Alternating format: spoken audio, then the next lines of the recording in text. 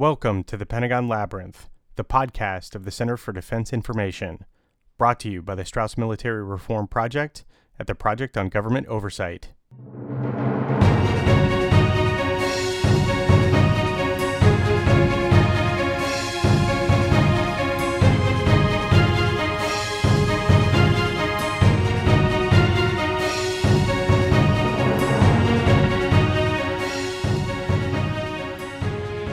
You know how every once in a while you come across a book that completely alters the way you think about certain subjects? That happened to me recently while I was reading Thieves of State, an absolutely masterful work by Sarah Shays. Now, Sarah has led an interesting life. She found herself in Kandahar, Afghanistan, the traditional home base of the Taliban, shortly after September 11th to report on its fall and the aftermath of the coalition invasion. She ended up leaving journalism, but stayed on in Afghanistan for nearly a decade, creating a company there in an effort to help in the rebuilding process. This gave her first-hand experience with the kind of corruption most of us think of as endemic in that part of the world. She hardly needed that experience, as she had already spent considerable time living and working in places like North Africa and the Balkans. Throughout all of her experiences, she noticed that all of these places, what most of us call global hotspots, had one thing in common, and that is corruption. I had always thought of corruption as a byproduct of unrest and ineffective government, but Sarah Shays makes the case in her book that corruption is the source of unrest. She makes her point by looking at the root causes of the problems in Afghanistan, the Arab Spring, and even looking all the way back to the Reformation. She and I talked about all of this recently, and even discussed some steps we can all take to help combat corruption. I think what Westerners or Americans overlook when they think about corruption is that it's a crime with victims. I mean, in general, in the United States or the West, when we experience corruption, it's a kind of opportunity cost. We're not experiencing it in our face. You know, it might be some of the city budget got siphoned off, so that like a city commissioner could give a contract to his buddy, and what's the cost to the citizens? Well, maybe they didn't get the best bridge they could have, or maybe the bridge cost a little bit more than it should have, or maybe there was another better bridge builder who didn't get an equal opportunity to do that job. And that's bad, but most ordinary people don't experience it. In the countries where I started really looking into corruption, it's something that's in your face every single day. And it means you don't drive a vehicle without being stopped by a cop and being shaken down for, pennies, for not a lot of money, but you're being shaken down. And when the police officer walks up to your car, he doesn't say, "Hey, Dan, look how lousy the police salaries are. My wife just had another baby, and we actually don't have enough money to put shoes on our 3-year-old. Could you help me out?" I'm telling you, if a policeman walked up to an Afghan and put it that way, the Afghan would take the shoes off his own daughter's, feet to give it to the cop, right? But that's not how it is. It's like it's arrogant, it's demeaning. It's an abuse of power in your face by officials that, Afghans kept telling me, the police is here to defend the law, and they're the ones violating it. And then it's not just the police, it's the teacher. You go to a hospital with a bleeding patient, and you have to pay off the doctor to get, an operation done. I mean, it's everywhere. I know an American of Afghan extraction, whose father was killed in the suicide bombing in Afghanistan. He had gone back for, something.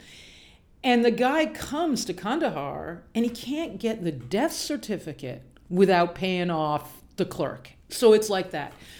And particularly in poor environments, all people have left is their dignity. And so what I found is what is often dismissed, even when Westerners are looking at an environment like Nigeria or Afghanistan or Honduras, they'll dismiss the petty corruption because the monetary value of it doesn't seem to be very high. But what they're missing is the insult, the indignation that it breeds. And when there is no recourse for this type of unfair practice by government officials, people go to extremes. And as I was working on Thieves of State, I found exactly that conclusion by John Locke, who's, one of the United States, the real founding thinkers, I want to say, the real inspirations for the construction of the United States of America. So it's like, wow, this isn't just Afghanistan or Nigeria. This is us, too. People who are deprived of recourse on earth will turn to heaven. And in my context, well, wow, that's exactly what the Taliban are saying. That's what violent insurgents are saying is turn to God and you won't, there won't be this kind of corruption. So in the book, you use terms like kleptocracy, bribery, and backsheesh. But in broad terms, can you just define what corruption is? Yeah. There's a simple sort of dictionary definition, which is the misuse of entrusted office, meaning office that owes something to the public good. And that's an interesting term because entrusted office can be in the private sector as well as in government, right? If you are the president of a corporation, that's also entrusted office. You have stakeholders on whose behalf you're supposed to be executing your duties for personal gain. But what I discovered as I looked into it, as I experienced it in Afghanistan, and as I then took that experience and tested it in other seriously corrupt countries to see whether it applied, and it did, what I discovered was these are not one-off venal actions by individual, let's say, government officials. It's not the dirty cop who decides to shake someone down. It's not the judge, this one judge over here who's taken bribes, to decide cases a certain way. It's actually in some countries, a lot of countries. You can think of it as the operating system. It actually is the system that governs the actions of a very sophisticated network. So that's the other thing. It's not like a one-off, kind of nasty guy over in a corner. It's a resilient network. It's a flexible network. It includes or weaves across sectors of activity that Americans typically hold separate in our minds, meaning you've got government officials and businessmen and out-and-out criminals, and sometimes in a place like Afghanistan, terrorists, are all members of the same network.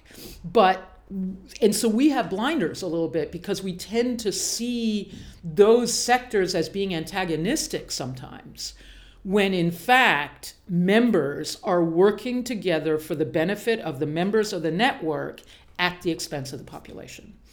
And that's where it gets really dangerous and where it sparks very extreme reactions. And so I mentioned people turn to violent extremism when they're faced with this in some places. In other places, they turn to revolution.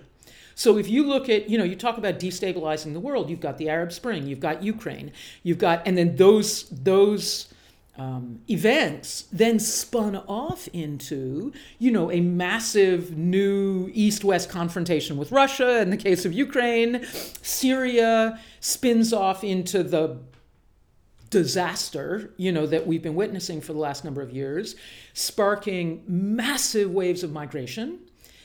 Similar systems in Africa feed those waves of migration into Europe. Similar systems of corruption in Central America feed massive waves of migration into the US.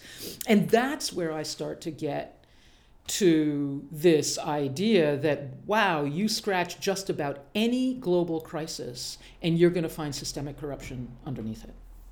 The role of the network members who hold government office is to bend and distort or disable the agencies and institutions that they're working in or running in government so that those institutions, instead of serving the public, serve the network.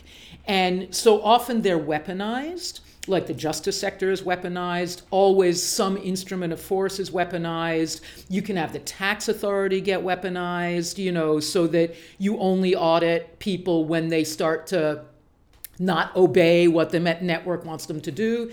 And then the structures that have a little bit of independence, you start hollowing them out. And you do that by underpaying the civil servants, by leaving positions empty, by transferring people to the boonies so that they don't want to keep doing the job.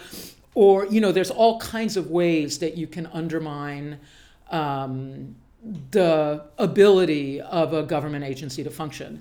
And then the private sector guys are the ones who are really kind of amassing a lot of the wealth. They're often the contractors who are linked to the government officials. The government officials funnel the public money toward the contractor, who then splits it back with the government official. And then you really need criminals in this network, because you need, out and out criminals. You need traffickers, always. You need people who can move stuff across borders. You need an informal instrument of force, the instrument of force that you can plausibly deny. So it's like the thugs that, rode camels into Tahrir Square in Egypt, the gangs in Honduras. It took me a couple of days to realize the so-called gang extortion in Central America, it's outsourced by the police. That's police extortion that they're having the gangs do for them. Plausible deniability, and then it's always a revocable permission. If the gang starts doing something the police don't want, then they can crack down on them. So that's a much broader understanding of how corruption functions than the kind of limited one-off definition that's typically, cited. In the book, you write extensively about the corruption you experienced while living and doing business in Afghanistan. Just to set the stage, how did you find yourself in Afghanistan? Yeah, and in Kandahar of all places. So I was a National Public Radio reporter, and in fact, I had left to keep working in the Balkans. But when 9/11 happened, I knew what the scene was going to be. I knew it was going to be all hands on deck. So I called up my old editor. I'd left a couple of months earlier because I wanted to stay out there in in kind of a combat zone, or, just an unsettled environment. And 9/11 happened. I called up the editor and said, put me in the lineup if you want me, and so he cycled me in late October, and I stayed through into January, covering the fall of the Taliban. And I asked to be posted to Kandahar because I knew enough to know that their real capital was Kandahar, not Kabul. And I knew also the formal capital draws all of the attention and the resources and stuff like that. And I just knew Kandahar I knew enough to know that Kandahar was going to be crucial to how things unfolded. And so I worked a rotation, and Steve Inskeep came in behind me. And then I was leaving, and I had, made a source of President Karzai's uncle, who was a really interesting guy, and helped me a lot with some of the deeper cultural traditions that explained how some things were playing out that were a little inexplicable for Westerners. And on my way out, he said, let's have dinner in Quetta, Pakistan, on your way out. And he did this Karzai thing, which is talk about anything. And then as you're walking out the door, they put the question, and he said, why don't you come back and help us? And this was like think with your mouth. I said yes before my brain registered what the question was. It just felt like the plate tectonics of history were grinding. And the fault line was right there. And what else would I want to do except watch how all of this happened? I have to say, and contribute to it, I would say the other thing that I had been experiencing, having worked in the Balkans and having worked in Algeria and some other nasty places, I was starting to feel troubled by, I was making my living off of other people's drama, and what I was not bearing any responsibility for how the story ended. or developed. And I sort of, having almost decided to bail and live in Algeria and almost decided to bail and live in the Balkans, I couldn't resist the impulse anymore because it felt so historic. What's interesting is that now, with hindsight, let's go back to 9/11. Now I'm going to take you on a little garden path here. 9/11 was the consummate asymmetric act whose objective is to draw attention to something and have a psychological impact. But as I've been studying and looking into some of the things we were talking about before, that people often turn to extremism as a reaction against systemic corruption, even for Thieves of State, I looked into a lot of Al-Qaeda writing, and it turns out that there was a lot of that in their action too. They were seeing the sort of Wall Street, domination and U.S. collusion with the incredibly kleptocratic leadership of their countries. That's what they were kind of going after. And I found a quote from Atiyah saying, yeah, we do hate your corruptive lifestyle. But what he was saying is it's kind of not about women and hair and, the clothes people wear. It's really about this extortionate, financialized, system whereby a clique is milking the resources that are supposed to be for everyone. I mean, I'm putting words into his mouth a little bit there, but there was a huge thread of that in Al-Qaeda. And I'm not trying to, excuse what they did or how they did it. I'm just trying to get at some of the real, in the last year, I've learned there was another bombing right there, just about a century earlier, also in September. It was the Wall Street bombing of 1920. It was an anarchist bombing at the doorstep of J.P. Morgan. And I'm like, oh my God, that's the same gesture for the same reason. That was the Gilded Age. We're living in a second Gilded Age now. And then in the last year, also, I've gone back a little bit further. There's another dramatic act, not lethal, but dramatic act at the equivalent of Wall Street. It happened in 33 AD. It's Jesus and the money changers.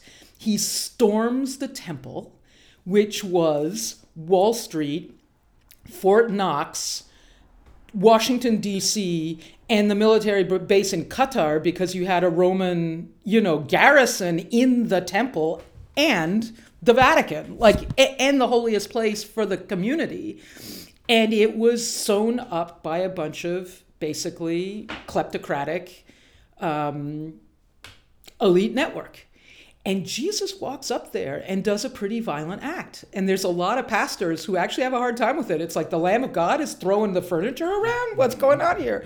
And so in retrospect, I actually feel like I got duped like a lot of other people. The story was on Wall Street.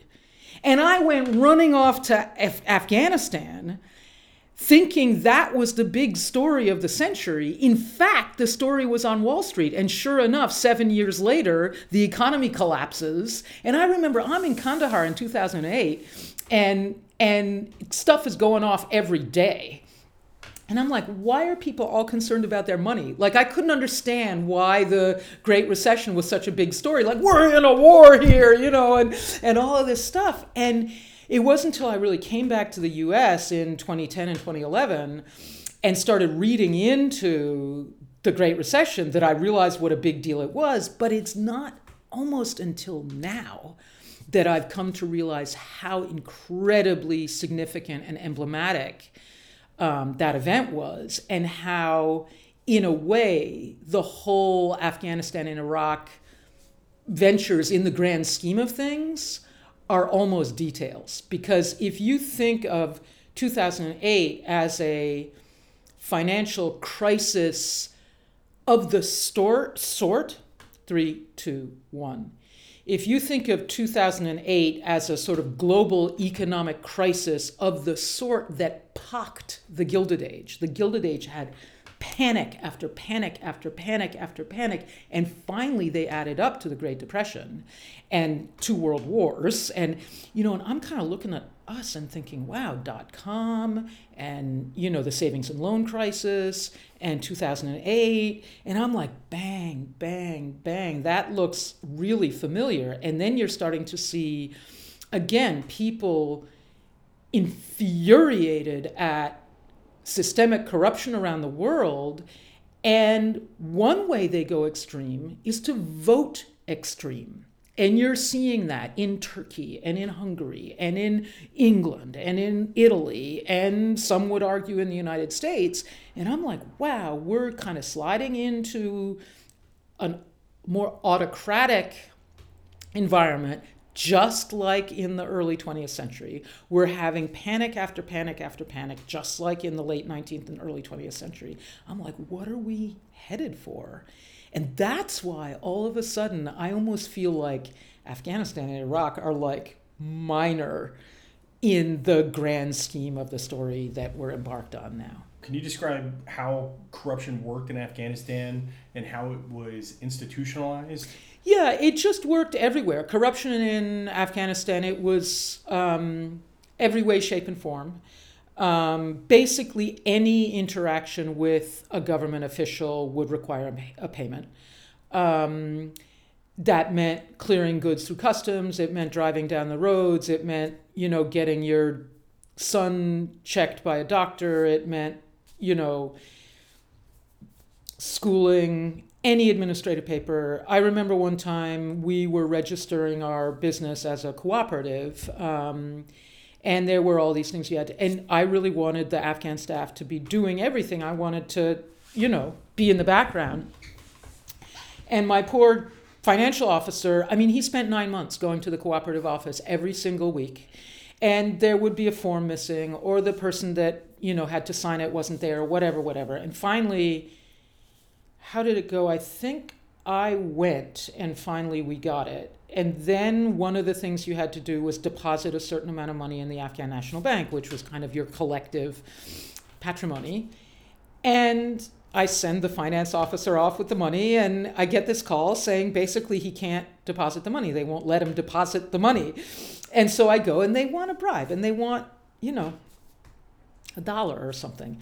And I said, I pulled the money out of my pocket. I said, I'd be happy to give it to you, but I need a receipt because I've got a board of directors and they look at our expenditures. So here's the money you're asking for. Give me a receipt. The guy goes, well, I can't quite do that. I said, well, then let's go to your manager. So we go to the manager. I say, I need a receipt. Manager says, well, she's got a point there. And we go back and then the guy says, well, I can't do this until tomorrow. Now, laws of physics, I don't know how what happened, but the next thing I know, I'm sitting cross-legged on the guy's desk. And I said, fine, I'll sit here until tomorrow. If you want to do this for us tomorrow, that's fine, but I'm going to be here till tomorrow. At which point they have no idea what to do. Like, it's a female without her face covered, a foreigner sitting on the damn desk in the middle of the bank, and we got our thing through. So it would be stuff like that. But what was interesting and what was wrong of me was I got my business settled without paying a bribe, but I never leveraged that power that I had to make sure, at least while I was in the room, that all the other Afghans in the room didn't have to pay a bribe. I didn't move that far, so it would be things like that. But then the other thing that you learn is that money that I paid that bank clerk doesn't, or if I had paid the bank clerk, it doesn't stay with him.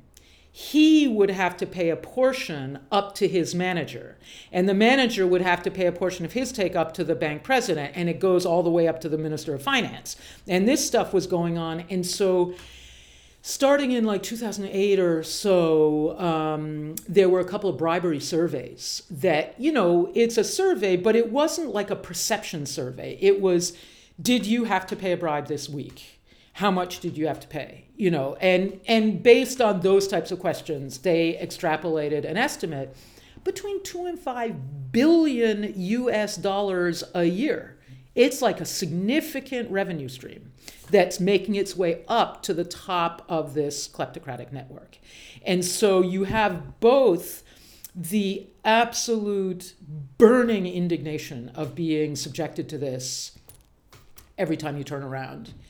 And you have the fact that, at $1 a time, it adds up to a heck of a lot of money. So there's both the quantity and the quantitative and qualitative impact of corruption. Now, going back, earlier you mentioned the Arab Spring. And in the book, you write about the Arab Spring a lot. And the impression that most people have about that upheaval is that it was a religious movement. But you offer a different explanation. The Arab Spring is seen as a religious movement? That's the way that I always thought of it. Wow, because at the time, if you go back, most of the coverage was that it was a kind of democracy movement, but largely caused by the quote-unquote youth bulge, and that there were all these young people coming into the economy without jobs, but very undifferentiated and very, kind of vast structural forces kind of thing. I can see how in retrospect it might have been understood as a religious movement because of the Muslim Brotherhood in Egypt and Nahdha in Tunisia. In fact, it was not at all at its outset a religious movement, and it was only because those parties were the only structures that the autocratic governments had allowed to exist that they were able to kind of stride into the void, but also because, like the Taliban, and as odd as this may sound to Americans, they had a reputation for being clean, for not being corrupt. And so again, I went out at the time, I was working for the Chairman of the Joint Chiefs of Staff, Admiral Mike Mullen, and I was fundamentally an Afghanistan-Pakistan person for him.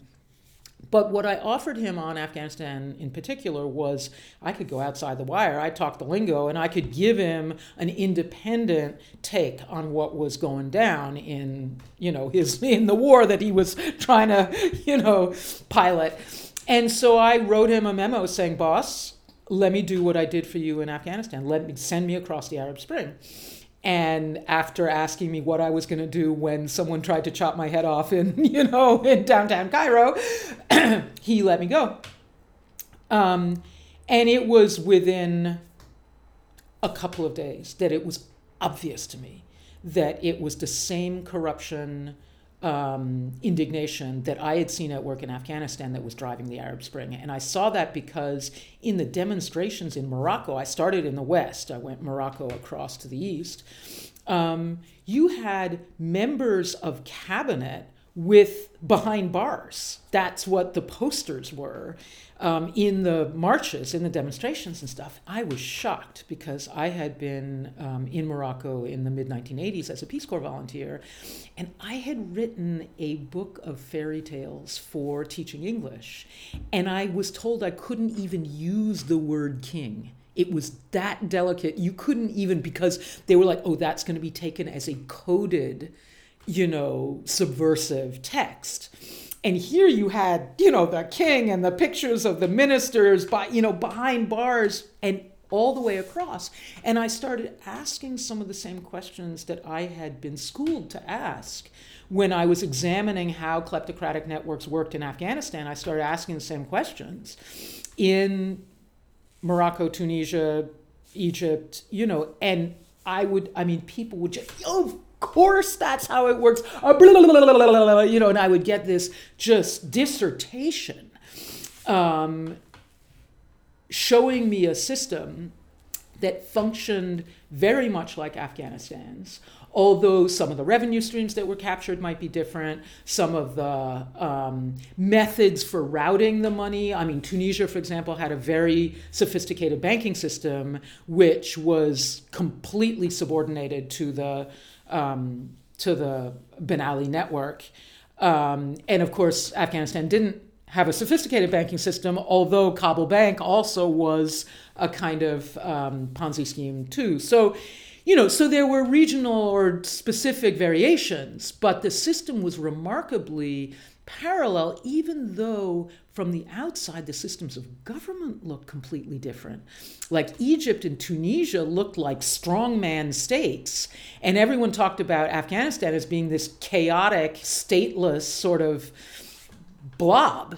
And yet the functioning of the kleptocratic networks was almost identical inside these apparently very different external, outward-facing shells. With all of this in mind, what do we do about it? Okay, I'm going to take you a little deeper down the hole before I answer that, because I've been talking about Tunisia and Honduras and Nigeria and Afghanistan. This thing has its grappling hooks in Western democracies, including the United States of America. I think we are up against the greatest challenge to our experiment in democratic governance that we've experienced probably since the Civil War, if not before. And the point is, we established this country, or our founders established this country, to contrast with government for the clique of elites, which at the time were monarchies. Well, we don't have any powerful monarchies today. That got, discredited. But what we do have is cliques of kleptocratic elites that are governing in their own interests. And I've talked about them as networks. What I didn't point out is that they're transnational networks, right? I mean, if you have transnational organized crime as a strand in your network, necessarily you're a transnational network. But you already look at, how Russian citizens, for example, are, in very significant economic positions in Monaco, in the UK, in the United States, how they have invested into the economies of those countries, how, and I'm just using Russia as one example. It's not the only example. And they, so I would say we're up against the same challenge to government by and for the people that we were in, 1786. And unfortunately, where Nazi Germany or Soviet Russia, they waved a big flag and proclaimed their ideological, opposition to democracy. This is much more insidious. And if you compare the inroads made by anti-democratic, again, just to use an example, anti-democratic Russians, into the fabric of this nation, politically, socially, and economically, the idea that we would have let that happen during the Cold War, it's preposterous. We would never have let that happen.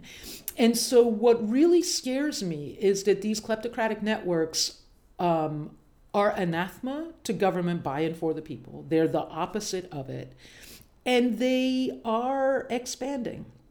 And there isn't at the moment a really effective counterweight. And I think it's partly because it's, again, asymmetric warfare. They're kind of camouflaging themselves. They're using the language of democracy and private enterprise, which we love, and we're falling for it. And frankly, we're getting hooked on their money. They're making investments. They're making donations, philanthropic donations and things like that. They're making campaign contributions via various cutouts and things like that. And we just are a little bit head in the sand. And so the first answer to what do we do is get with it. Like, we have to really understand what's happening here. And that means, opening our eyes. It means mapping these networks to some extent, both at home and abroad, not interacting in environments like the developing countries I mentioned, but also some of our geostrategic rivals without, don't interact in those environments with the sort of genteel categories of private sector and public sector and criminals separate, because that's not how these systems are working right now. And it means follow the money. It means it matters where somebody's money came from. Not all money is alike. Don't take it if it's suspect.